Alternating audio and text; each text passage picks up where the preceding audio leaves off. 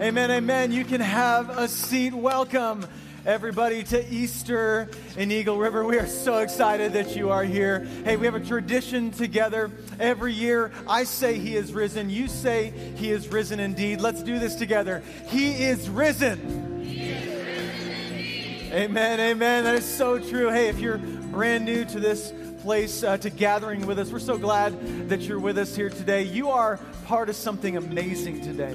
We gathered together not just with those who are in this space, but with over 2 billion other Christians worldwide celebrating that Jesus is alive. Amen.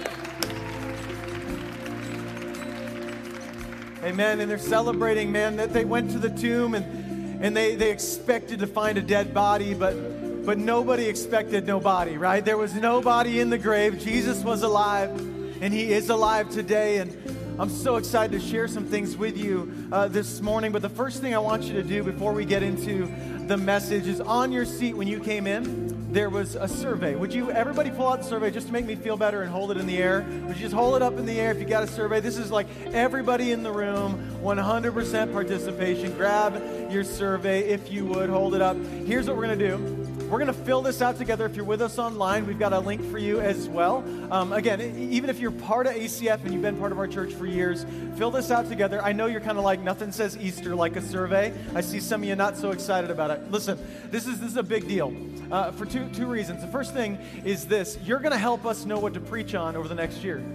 As we plan out our messages and what we're talking about, we need to know what are the actual needs that you see in our community, that you see in your family and your friends' lives. And so would you check those boxes? You can check multiple boxes of what you feel like right now is a major thing that we need to be talking about in the church. And then at the bottom, what you're going to see is some information about where you live. And that's going to help us to know some things about expansion. So God is, I think, growing our church. And maybe you've noticed, but we're starting to run out of room. That's why we do church at the high school. And so we want to know where you're at, where you're commuting from, so we can start pinpointing some locations to move beyond Eagle River into some new locations as a church family. So I know sometimes you're nervous about information in 2022, but hey, look at the person next to you and say, they ain't going to spam you. Go ahead, tell them, they ain't going to spam you. That's right. We're not going to spam you. Don't worry. We're not going to send you a bunch of junk. We just want to get some information so we can serve our community better moving forward. So I'm going to give you actually 60 seconds right now. So grab your pen, fill it out, update your information, and I think the band has written like an original survey song, just some survey music. Can you guys play that for us? That'd be great.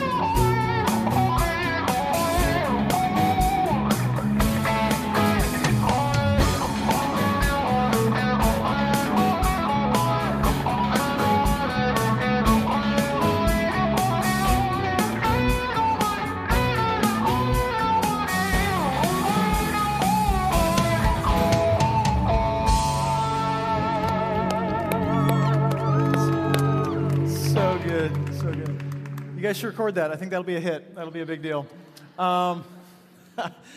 Hey, if you're brand new, once again, welcome to ACF. We're so glad that you're with us. Whether I've seen you not since Christmas or Grandma invited you to Easter and you're just doing her a favor. Listen, we are just excited that you're here and excited to be able to talk about the resurrection of Jesus. And this is the moment of all moments. Like, this is the hinge point of history. If there is no resurrection, there is nothing to believe, and our faith is in vain. That's what the Bible says. But since Jesus is alive, it changes everything. This is the most significant moment in all of human history that we talk about today, that Jesus is alive. And so we're starting a brand new series today called Come Alive. And this is going to last this week as well as 2 more weeks. And next week, we're talking about what it means to come alive in your thoughts. I don't know if you're like me, but I struggle with my thoughts sometimes. I struggle controlling my thoughts, and it affects my life. And the Bible actually has a lot to say about how to manage our thoughts. And so next week, we'll talk about that. Then the following week, we're going to talk about coming alive in our emotions. So we are emotional beings, whether we like it or not. A lot of the dudes in the room are like, I'm not emotional. Trust me, you have emotions. We all do. And so we actually believe that you can't be spiritually healthy without being emotionally healthy. That God gave you emotions, that He has a lot to say about how to be emotionally healthy. So we'll be talking about that as we move forward. We're going to start today in Luke chapter 24. And if you have a Bible, you can follow along. Also, if you have the ACF Church app, you can download that and follow along with us on the app as well. But this is the story. This is the moment where it begins. It says this in verse 1. It says, on the first day of the week, very early in the morning, the women took the spices they had prepared and went to the tomb. These are the original Spice Girls. So anyway, pastor joke. I'm sorry I had to go there. They found the stone rolled away from the tomb, but when they entered, they did not find the body of the Lord Jesus. While they were wondering about this, suddenly 2 men in clothes that gleamed like lightning stood beside them. In their fright, the women bowed down on their faces to the ground, but the men said to them, "Why do you look for the living among the dead? He is not here. He has risen. Remember how He told you while He was still with you in Galilee. The Son of Man must be delivered over to the hands of sinners, be crucified, and on the 3rd day be raised again." Then they remembered His words. So think about what's going on in this moment. You've got these 3 women who show up, and they show up early, right? Where are all the dudes at? Sleeping, right? Like some of y'all, like, I wish I was still sleeping today. Like they're sleeping and they've lost hope, right? There's no reason for them to go to the tomb. Again, as we look at the historical account of the resurrection, it just confirms more and more that no one expected that Jesus would be raised from the dead. He'd been talking about it. He'd been sharing about it, and yet they missed it. They missed it. And so they show up to the tomb, and everything changes in this moment. They'd lost their vision, right? And maybe you've been there before where you've lost your vision. Like you kind of forgot your purpose, and you started to wonder, like, why do I even get out of bed in the morning? Like, why do I exist? Why do I have the job that I have? Why do I have the family that I have? Why do I do what I do? And we lose our vision so easily. I was reading a study this week about how our brains work, and there's this interesting neurological shift that actually happens as you age.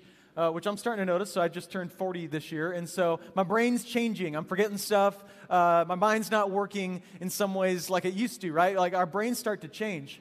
And what happens in our minds is that as we get older, our brains start moving from the right side of the brain over to the left side of the brain.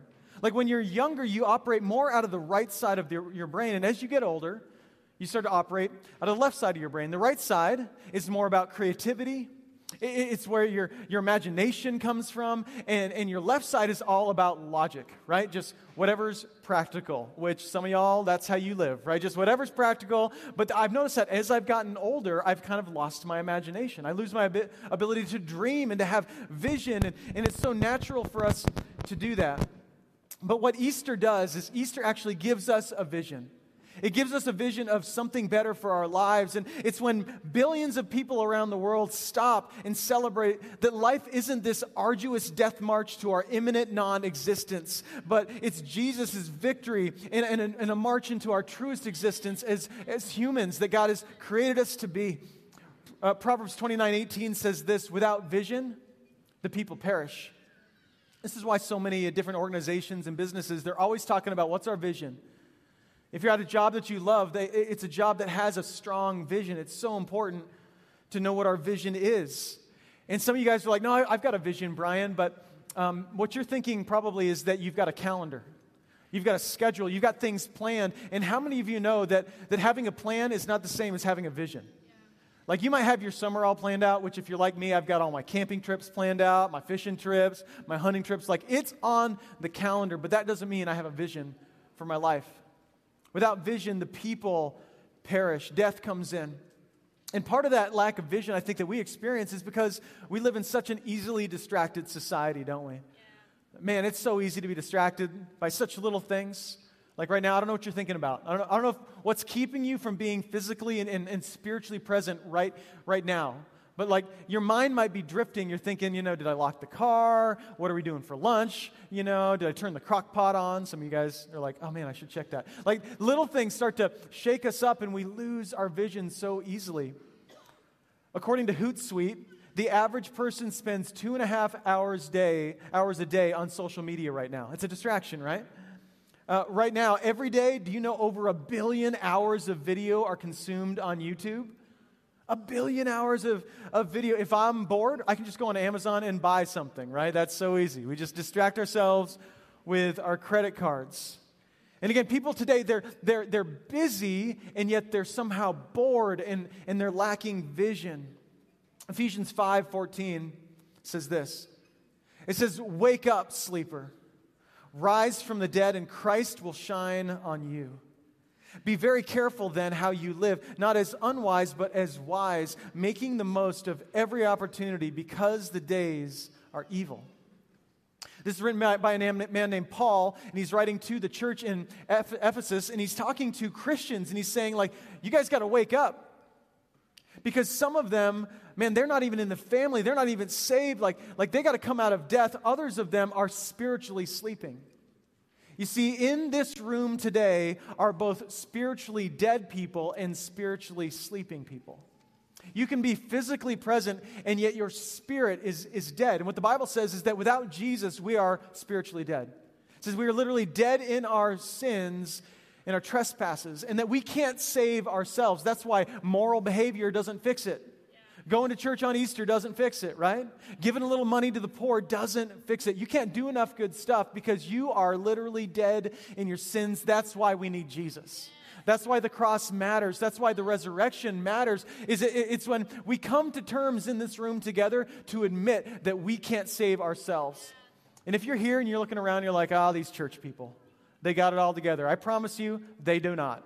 They do not. Like, there is not a substance that has not been smoked or drank or like any kind of thing that has not been done in this room, right? Any law that has not been broken by the people in this room. The only difference is that they've been redeemed by Jesus. That's the difference. Like we are all people that need the grace of Christ, and so be careful just assuming that people have it all together. None of us have it together. But some of us know where our hope comes from. And it comes from Jesus. He is the hope that we're looking for. Paul says, hey, wake up, sleeper. Wake up. He's speaking to Christians. Some of you are in the church, and you've been around Christianity a long time. In fact, if in that survey there was a box that just said Christian, you would have checked that box. Like, yeah, of course.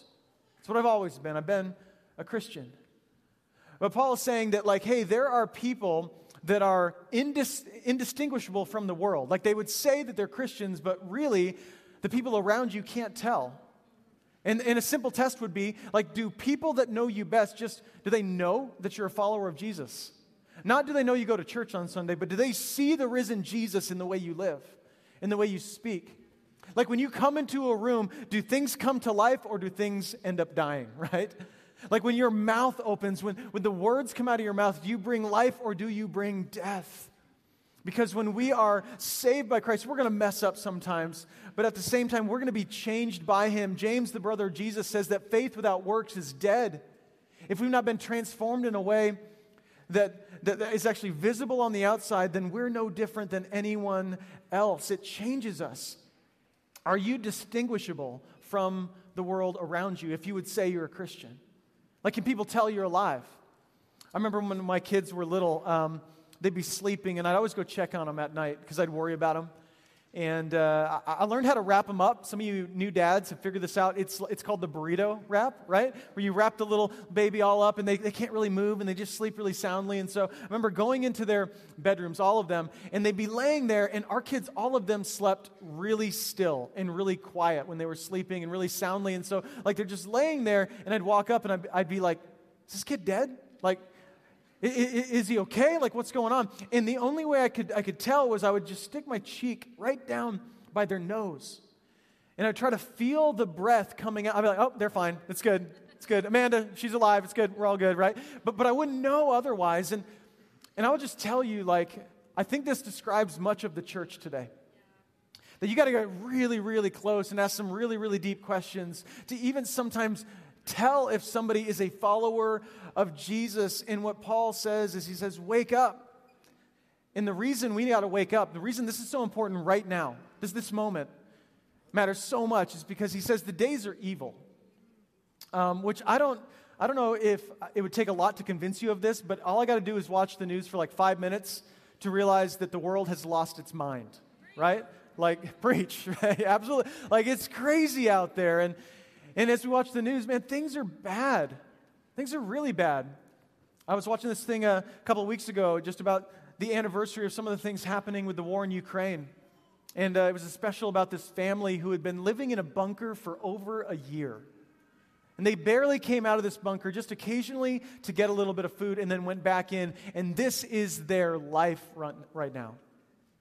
The world's gone crazy. It's evil out there. I was watching another video about what's happening in Burkina Faso. Many of you know that as a church, we sponsor children through Compassion International. And many of them are in Burkina Faso right now. I'm watching this video of these little boys that were being murdered just for being little boys. And I'm like, man, the days are evil. Many of us were glued to our TVs just a week ago with the shooting that happened in Nashville. And you're going, man, adults and children being shot. I think as a dad, I'm like, how can this happen? I mean, people have lost their minds. How can this happen? But again, like we go back to the scriptures and we realize that this is what flows from the world apart from Jesus. This is all that can happen without people who are putting their hope in Christ. I read a study this week that said that 1 in 3 adolescent girls today, this was done in 2022, 1 in 3 adolescent girls have considered taking their own lives. So pray for your youth workers, right? Pray for parents. Pray for our teenagers. It is a hard time. People are full of anxiety, full of fear. And the thing is, the story that's being told us is not like that. The story that's being told to us is this: hey, we're getting better, y'all. Hey, we're progressing technologically, and we're progressing politically, and if we just start to fix these things, then everything's going to be great. But I'm just telling you, the real narrative is that it is not getting better, it's getting worse. And so again, where do we find salvation? Is it getting the right person in office? Which I'm all for getting the right person in office, but is that going to save us? Is it really getting that job that you're hoping to get? Is that going to give you the peace that you desire? Is it that relationship that you have been dreaming of for years? Like, really? Really, is that going to do what you hope it will do? In this text, when he says wake up, the Greek word is egero, which simply means to raise up. He's literally talking about resurrection. And he's talking again to the church. Like a lot of times on Easter, I'm talking to the people that are brand new, or maybe, man, you've never heard the story of Jesus. He loves you so much, and he died for you, and I want to share that with you. But I also want to share this with the Christians. It's the people who have maybe found themselves in Christianity for quite some time, and maybe you've fallen asleep in your faith. He says you need to be resurrected. You need to come alive today. You need to wake up. And I'll tell you, I think there are different kinds of waker-uppers in the room. Like my wife and I were completely different. When you woke your kids up, if you have kids today, like maybe your wife went in and she was like, oh, hey, sweetie, rubbing the back, right? Hey, it's Easter morning. He is risen. Yeah, he is risen. It's time to get up. Get your shoes on. Like it's time to get up and go to Easter. It's going to be a good day. We're going to go hear a sermon from Pastor Bright. It's going to be a good day. And then what's the dad do when he walks in? Flips on the lights. Wake up! Right? Like that's what I do, right? I'm just like, get up, get out of bed, time to go. And again, there's different kinds of waker-uppers, right? In this text, I want you to hear this. Paul is not going, hey, church, hey, it's going to be a good day, church, in Alaska. Hey, ACF, like, wake up, get your shoes on. Like, oh, take your time. He's going, wake up, you're about to die. That's what he's saying. He's saying death is at your door. You're sleeping through your life, and there comes a point where if you do that enough, you need to be honest and assess your faith. The Bible says that we should be constantly assessing ourselves to see if we're in the faith. At some point, we're going to go, hey, does my Christianity change anything about my life? If not, maybe it's not my Christianity, which means maybe that's not my Christ. Maybe I found my own Savior. And maybe The words coming from my mouth say that I love Jesus, but the lifestyle says that I am here to save myself. And he is simply just an addition to what I do. I don't know if you've ever gotten a wake-up call, but I really believe like today's a wake-up call for some of you. And I feel like it's a special day. I feel like God's inviting somebody here, maybe many of you today, to take a major step in your life. And it's kind of funny. I woke up this morning and I was just praying, and I had a different shirt planned, by the way. This is a miracle. I'm wearing a tie. If you're new, you're like, what's with the guy up front, man? I don't typically wear ties, but I feel like literally this morning when I was praying, God said, today's a really special day for someone. Put your tie on. So here I am. I don't know. I got my tie on. So I don't know if that's you today, but I feel like God is wanting to wake some people up from their slumber, from a faith that isn't real, honest faith. Anybody here old enough to remember going to a hotel and doing wake-up calls? Raise your hand. Anybody old enough to remember? Yeah. If you're under 20, you're like, that's called my iPhone. I get it. You just set your alarm and it does its thing, right? You don't have to reprogram it for the time change. But it used to be back in the day that you would have to you'd go into the hotel and put your stuff down. You'd be like, man, I don't want to oversleep tomorrow. And I'd call the desk and I'd go, hey, wake me up, 6 a.m. I got a flight to catch. Because here's the deal. I believe that today's a wake-up call. I believe today is a moment as you come before the resurrection of Jesus that you have a decision to make. And I'm just pleading with you, would you make it? Would you make it? Because maybe it's not just this moment, but maybe it's what's going on in your life. Is there something that's happening right now where God's trying to get your attention? If you're anything like me, I am really thick-headed. It takes a lot to get my attention. And maybe God is trying to wake you up. And maybe recently you've had a moment where you've said these words, things just got real. You ever said that before? Like, things just got real.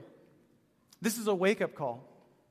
I've had a bunch of these things that got real moments in my life. I remember when I drove away from my parents' house when I was 18 in my 88 Chevy step-side pickup with everything I had in the back of the truck, and I left and I was on my own, and I'm driving out of the driveway, and I was like, whoa, things just got real. It's crazy. Then I remember continuing forward in my life when I asked my wife's father if I could marry her, and he goes, hey, let's set up a second meeting. Which wasn't what I was asking for. I thought, get permission right now. And he's like, hey, let's talk again. We're going to have to pray about this. Which I don't blame him looking back. But we met again, and him and my mother-in-law were gracious enough to give me permission to ask my wife to marry me. She's serving on media over here, by the way. And I walked away from that conversation. I was like, okay, things are going to get changed. Like, it just got real in my life. I remember when we brought our first child home from the hospital. And you've never driven as carefully as you do when you bring your first child home from the hospital, right? I mean, seatbelts on seatbelts on seatbelts. That kid's like ratchet strapped in the back. I got everything covered. We're safe, right? But you're just driving away from the hospital and you're like, man, they're giving us a child? I don't feel like they should do that. Don't we need a couple more classes or something? How could you trust us? We've never had a kid before. But I remember thinking things just got real. And then I remember the day that my wife, she was pregnant with our oldest child, our youngest child. And I came into the house, and she's like, honey, call the ambulance. Something's wrong. And call the ambulance. Ambulance shows up. They get her out there, and we're driving to the hospital, and she's losing consciousness in the back. And I'm in the front just losing my mind. And I hear from the back of the ambulance, I hear these words. I'll never forget it. I hear, we can't hear the baby's heartbeat. And I thought things just got real. We're actually celebrating that little boy got baptized a year ago right here in this room today. So, yeah, it's awesome. God is so faithful. But, man, these are the moments where I wonder what God is using right now to get your attention. I wonder what in your life that He's going, man, I'm doing what I can to try to get your attention, and you're just missing it right now. You're missing it. How could you do that? How could you miss it? Back to the story of these women at the tomb. It's 3 days after the resurrection of Jesus. Whatever hope they had in Jesus being resurrected was gone. They bring these spices.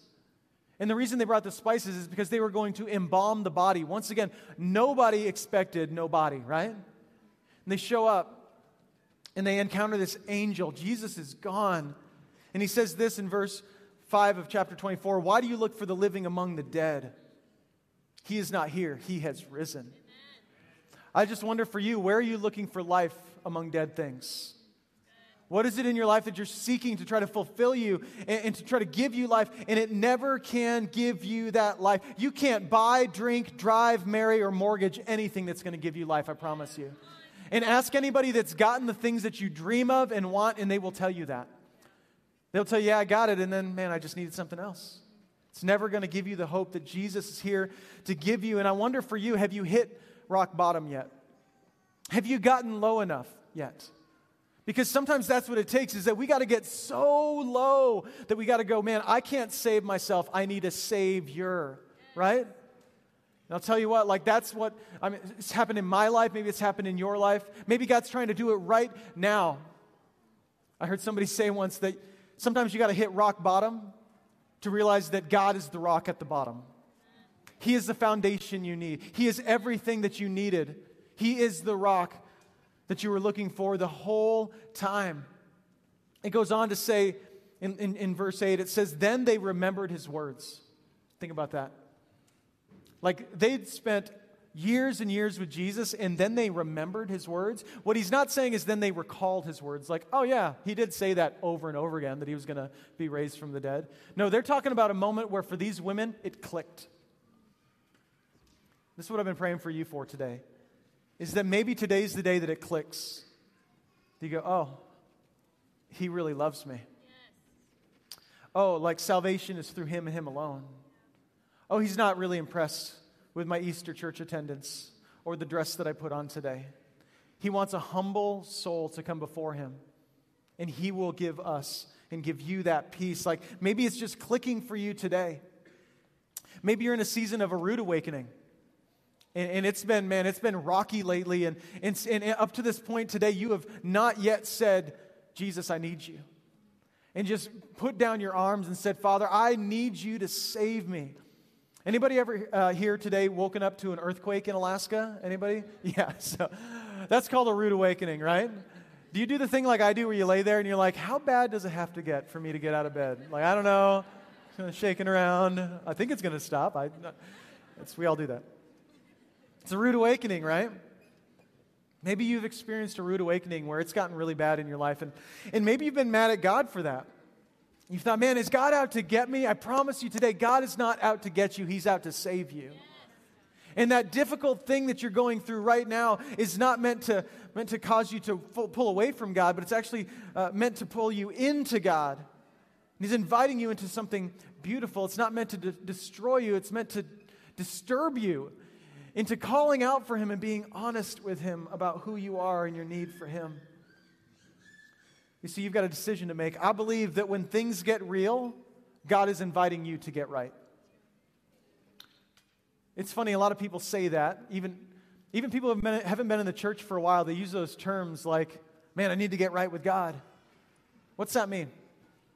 I think it means I needed to realign my posture with who he is. You see, I felt like I was above needing a Savior. I felt like I was above crying out to him. I felt like I was good because I've been in church so long, whatever it is. But maybe your call today, through something difficult that you're going through, or simply through this sermon, is to wake up to reality. You need Jesus. He alone can save. Change your posture to him. Humble yourself before him. And I just promise you, like, even if it's been years, even if the people around you they assume that you're already a Christian, but you know that your faith isn't real, today can be your day to make it real. Yeah. Think up to this point, all the disciples had deserted Jesus, and yet he still died for them. All of them had walked away, yet Jesus still went to the cross for them. It doesn't matter what you've done, what shame you carry, Jesus died for you today. He loves you so much. And today can be a day that changes absolutely everything. And I want to share a couple of stories from some friends who've been real low, who've experienced this moment where they're at rock bottom, and at that moment they cried out to the God that would save. Check out these stories. When I was 17, I was hunting in one part of the property with Dean, and my dad and my brother were on another part, and it was a slow day. and I'm walking back, and I see, for me, what looked like the backside of a deer. We were hunting white-tailed deer, and I pulled the trigger. And next thing I hear is Dean yelling that he'd been shot. We got engaged, but in that time was diagnosed with bipolar disorder. Kind of put a name to like the really big lows that I was having, but was also having really big highs that were like kind of unexplainable to me at the moment. And I was having suicidal ideations quite often. At the time, had a mentor named Crystal. She would always ask me, how far down the spiral are you? And that was like the one question I was able to actually answer like accurately, instead of just like, how are you doing? But I ended up telling her that I was far enough down that I'm not planning on seeing tomorrow. My dad says, "What happened?" And I lied. I said, "Somebody shot him." It wasn't the truth. I knew what I'd done. But I was scared of what would happen if I told the truth. They take him off to the hospital. Ended up falsifying a police report. It just kind of starts to eat at me. Afraid about being found out. Afraid about the lie being found out. Afraid that something's going to happen to Dean and he would die. A month and a half go by, and during that time, I'm not doing well. Probably suicidal, I think.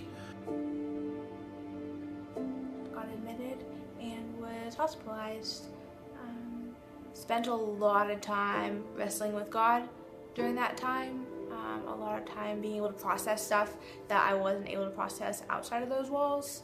Definitely questioned God's goodness to an extreme. I, at some points, definitely believed that he wasn't good anymore.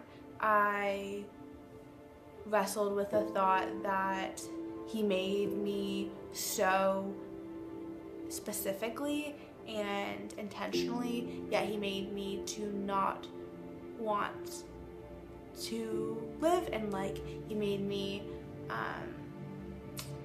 with a body that was self-sabotaging, which didn't make sense to me. And I didn't see any hope in it at the time for a decent amount of time. By this point, I'm married and have a couple of kids, and 15 years into our marriage, we kind of have somewhat of a meltdown, and went through quite a bit of counseling and therapy, the both of us. The process of recovery involves making right the wrongs of my past. As I'm working my way through my list, comes time to get back in touch with Dean after 35 years of my life, and to go back and confront what I'd done. And it was kind of scary. A lot of things going through my mind. Does he want to see me? Is he going to just shoot me? So I get to his office, and he invites me in and shakes my hand, and then he's like, "Well, how can I help you today?" And I told him, I was like, "Dean, when I was 17 and you were hunting with me, I shot you. And I was breaking the rules, and I was wrong. And then I lied about it to cover it up. I lied about it to you and my dad, and then to the police. And it was wrong." He said, "What do you mean?" He's like, "You've been carrying that around all this time?" He's like, "I forgave you a long time ago. All the way back then when it happened, I forgave you." And and just this weight was lifted, off my shoulders of, that I'd been carrying all these years. Every day, realistically, I live with this diagnosis. It's a daily battle, realistically, and it's not over by any means, even though it's been 2 years since I've been hospitalized, and however many since I can remember having all of the symptoms and side effects and all of that. There is so much hope that I can see now looking back, and honestly looking forward, that I didn't see for so long. And I was at a point where it was so dark for so long, and ultimately was so close to death. And then God was very much present and showed me that there's something worth seeking health for. A friend of mine said that forgiveness is choosing to carry the weight of somebody else's wrong without having to have them pay it back. And that's what Dean did with me. That's what Christ has done with me. Whether that was my husband or friends or girls that I lead or family, or a future family, like ultimately that is why I'm here. I'm in need, and we're all in need of that forgiveness. Come on. Man, thank you guys for sharing your stories there. That takes some courage, doesn't it? To put that stuff out there. It takes courage to acknowledge that you do need saving. It really does. It goes against everything inside of us. As self-sufficient human beings, we really do want to think that we're enough. And yet, by God's grace, we all come to these moments where we realize that we're not. You really have to come to the end of yourself to realize that you need Jesus. And so my question for you today is, how is God trying to get your attention right now? And maybe you've missed it. Maybe you missed it. Maybe, like when it says the ladies, they remembered Jesus' words. Maybe you've heard it all for years, but somehow you missed the main thing. You can come to Easter today, and you can miss the main thing. And I see it every year. People walk out of here, and I hear the stories from friends and family members. They're like, I brought this person. They came to church, and, it just wasn't their day. And they walk out, and they're out in the lobby. They're laughing, getting family photos, and they missed it. They missed it, friend. Like, the stakes are high. I want you to hear this. The stakes are so high. We believe that, like, your decision that you make today will echo into eternity. We believe that we are sinful human beings that are lost, that there is no hope apart from Jesus. We believe that there is a real heaven and a real hell. And you need to hear this, that your moral behavior, it may keep you out of jail, but it won't keep you out of hell. Like, you can try to become a better person and just keep trying to fix your problems all on your own, but it is an endless cycle of hopelessness. We need Jesus. How is God trying to get your attention today? Or maybe a deeper question would be this: what would it take to get your attention? What would it take for God to get you just eye to eye with Him? This is what I do with my kids sometimes. When I'm like, okay, they're not focusing, I'll just kind of grab them on the head. I'll go, hey, look in my eyes. I think that's what God wants to do with some of you today. Like, even if you've been in the church forever, that God's like, hey, look in my eyes. This is the day of redemption. It's a day of healing for you. It's a day for you to make a move and to be courageous in making that move. And so I'm going to give you an opportunity to make that move right now. Right in this gym, I want to encourage you to do this. I'm really begging you just to be honest with yourself and to ask yourself the question, do I have faith? And if you're a church person, ask yourself, is my faith real? Would God say, yeah, like, that's an authentic faith in your life? And if it's not, then you have a decision to make today. And Romans 10:9 says this. It says, if you openly declare that Jesus is Lord and believe in your heart that God raised Him from the dead, you will be saved. Praise God for that. Yeah. That's the invitation for you today. He says, for it is by believing in your heart that you are made right with God. And it is by openly declaring your faith that you are saved. You see, I think some people in this room have prayed a little prayer or maybe been kind of riding the coattails of your parents' faith for too long. You need to make it your own. Like, you can't be saved through somebody else. It's only by your own authentic faith, and it's a faith that actually is in Jesus. You see, if your life has not been transformed, if you're not different today than the day that you gave your life to Jesus, it's not an authentic faith. Because to believe in Jesus is to actually put your hope in Him. Because the Bible says that even the demons believe in Jesus and they shudder. So an intellectual, like, oh yeah, I believe in God and I believe in the whole Jesus thing, that's not going to cut it. That's not going to save you. It's only at the point that you say, I'm ready to rest my life on the resurrection. I'm ready to trust that this is the moment that I am giving my whole self to Jesus. And maybe you've kept your faith kind of private. I hear that a lot. Like, I have a private faith. Aren't you glad that Jesus didn't have a private faith?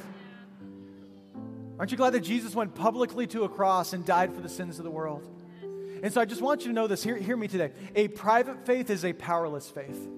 Maybe the reason that you're like, man, my faith just hasn't taken off, hasn't grown, is because you've kept it private for so long. And so this is a wake-up moment for you in this room today, and I want to invite you to be courageous. And I'm going to do something I've never actually done before in church. I don't know. God is just calling us to do this as a church family. And in a minute, I'm going to invite you to actually stand in your seat.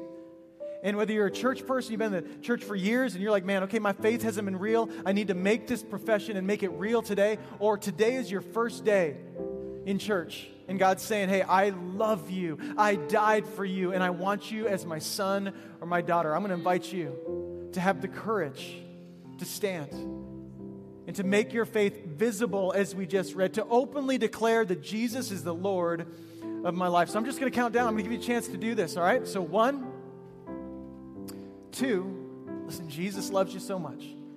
3, stand in your seat. If this is you today, if God is speaking to you out, amen. All around the room, amen. Amen. Celebrate new life in Jesus today, amen. Don't leave here without standing in your seat. If God is speaking to your heart, don't leave here. Stay standing, stay standing, stay standing. Amen. Amen. If that's you, stand to your seat. You still have time. You still have time. If God's speaking to your heart, we're going to celebrate. Amen. Yeah. Amen. Amen. Keep standing. Here's what we're going to do. Here's what we're going to do. If you're a Christian around these people, I want you to walk over to them. It's going to get weird for a second. Put your hand on their shoulder. I'm sorry if you're uncomfortable with this, but following Jesus is a team sport. You don't want to do it alone. So get up, stand up.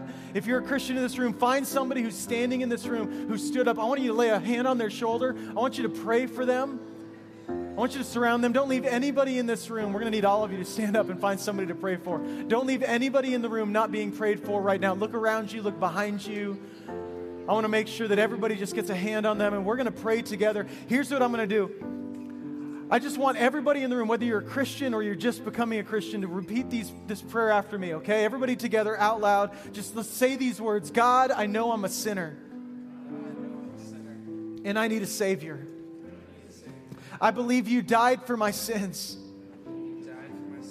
and you were raised from the dead. And I believe you did that for me. I give you my sin once and for all, and I receive life everlasting. I'll do my best to live in victory, and I'll trust your grace when I don't. Thank you for loving me. Thank you for saving me. In Jesus' name, amen. Amen. Can we celebrate new life in this room? Amen. It's so good.